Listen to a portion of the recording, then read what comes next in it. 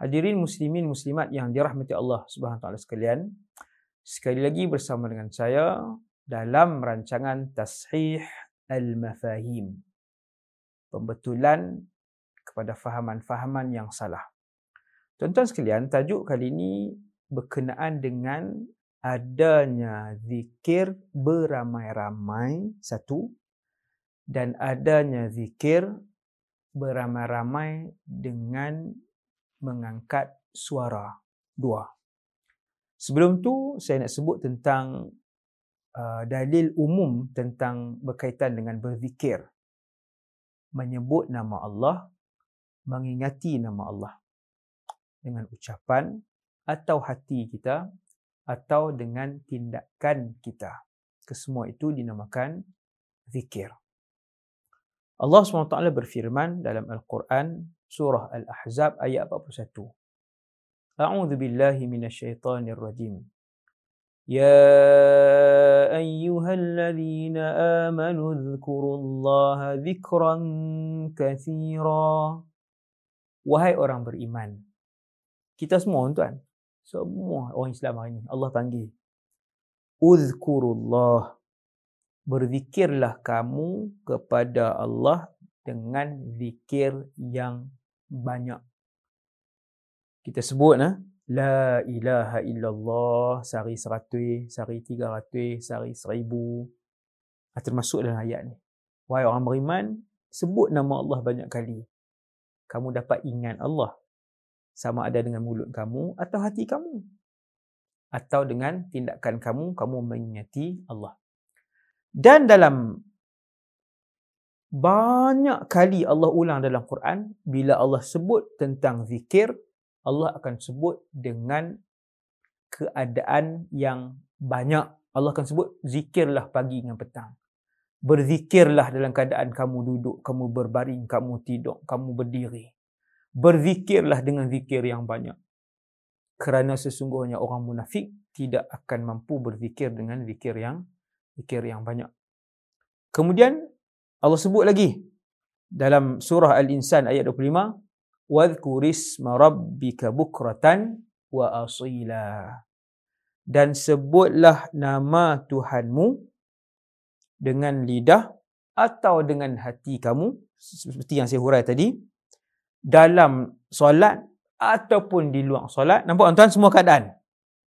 Dengan lidah, dengan tindakan, dengan hati, dalam semayang, luar semayang, ketika berdiri, ketika duduk, ketika berjalan, ketika berbaring, sebutlah nama Allah dengan banyak.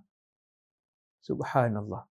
Allah Ta'ala sebut dalam ayat ni pada waktu pagi, bukratan wa asilah, dan pada waktu petang. Ada rahsia yang besar tentang zikir yang banyak kepada Allah SWT. Sebab itu, para Nabi dan Rasul berzikir kepada Allah 24 jam. Rasulullah SAW berzikir hatta ketika baginda tidur. Sallallahu alaihi wasallam.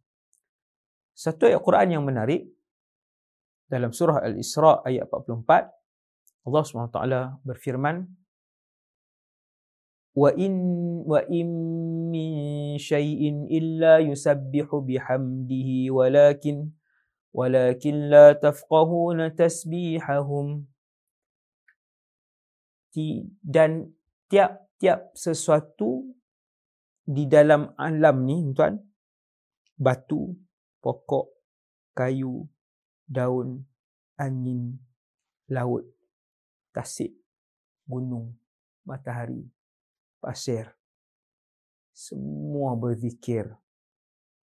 Akan tetapi kalian tidak faham dan tidak memahami cara mereka berzikir. Subhanallah. Tuan-tuan tengok alam, semua berzikir. Binatang-binatang, kesemuanya berzikir. Itu tajuk berzikir, yang sangat menarik untuk kita tahu. Kemudian, tuan-tuan, saya bawakan pula tentang ada tak zikir berjemaah? Zikir ramai-ramai ni ada ke tak?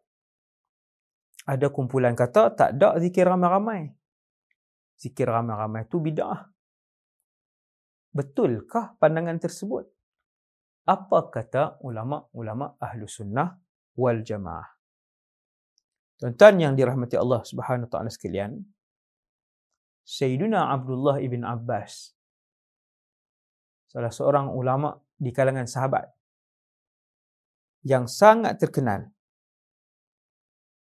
beliau memaklumkan bahawa berlaku zikir beramai-ramai itu pada zaman Rasulullah sallallahu alaihi wasallam. Kata Imam Ibn Abbas, inna raf'a as-sauti bizikri hina yansarifu an-nasu min al-maktubah kana ala ahdi an-nabi sallallahu alaihi wasallam.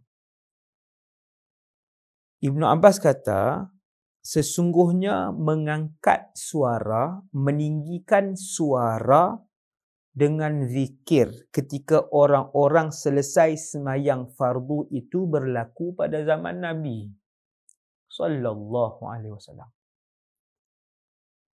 Lepas Nabi jadi imam, Nabi sembahyang, Nabi jadi imam, habis Ibn Abbas kata, aku mendengar mereka berzikir beramai-ramai dengan meninggikan suara.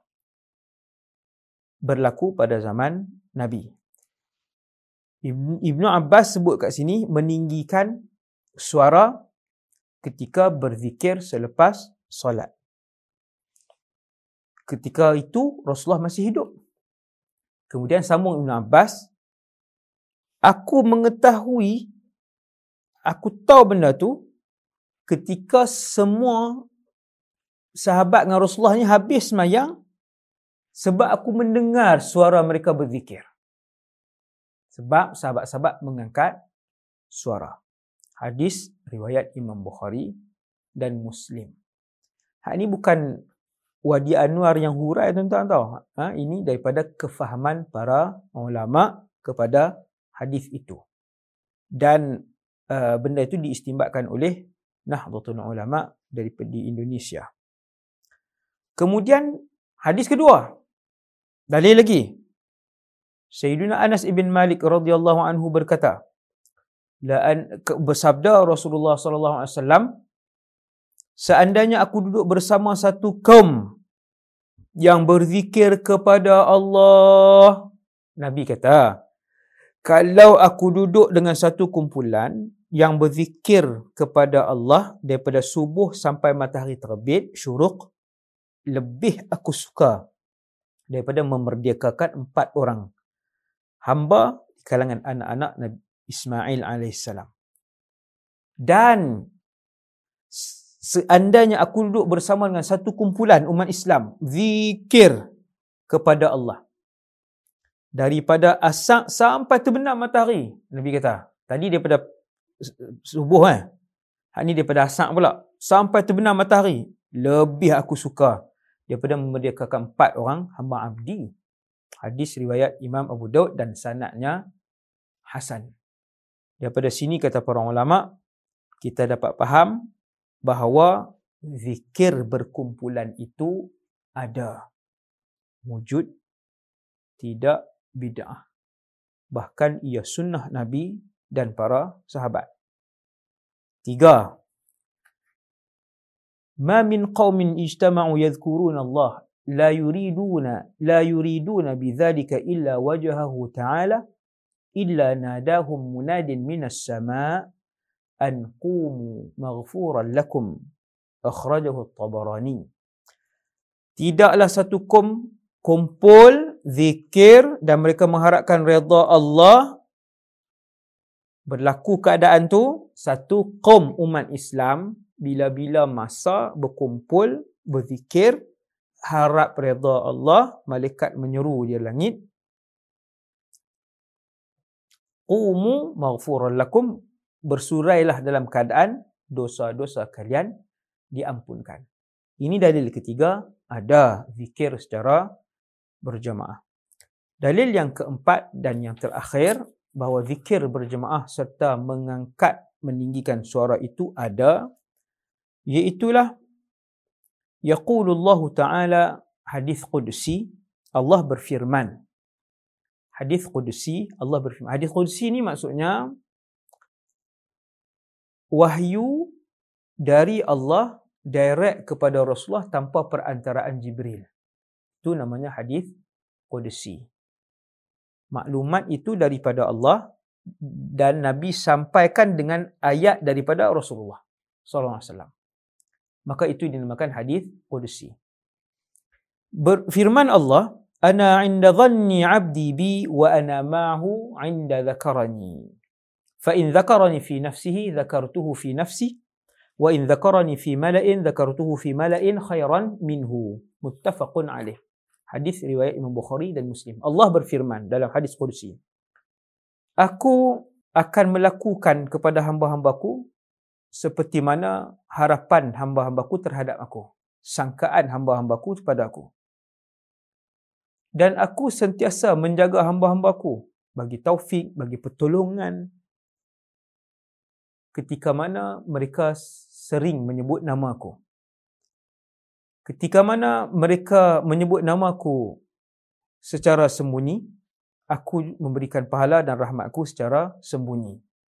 Dan ketika mana hamba-hambaku menyebutkan namaku, berzikir secara berjamaah dan ataupun mengangkat suara, aku juga akan menyebutkan mereka di kalangan malaikatku yang mulia. Subhanallah. Dalil-dalil yang begitu jelas bahawa ada ajaran yang ditinggalkan oleh Rasulullah, diamalkan oleh para sahabat dan salafus salih. Mereka berzikir cara berjamaah. Mereka mengangkat dan meninggikan suara ketika berzikir itu.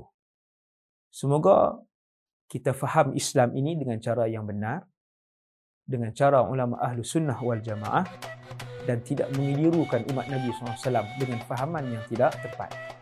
Wassallallahu ala sayyidina Muhammad wa ala alihi wasallam. Assalamualaikum warahmatullahi wabarakatuh.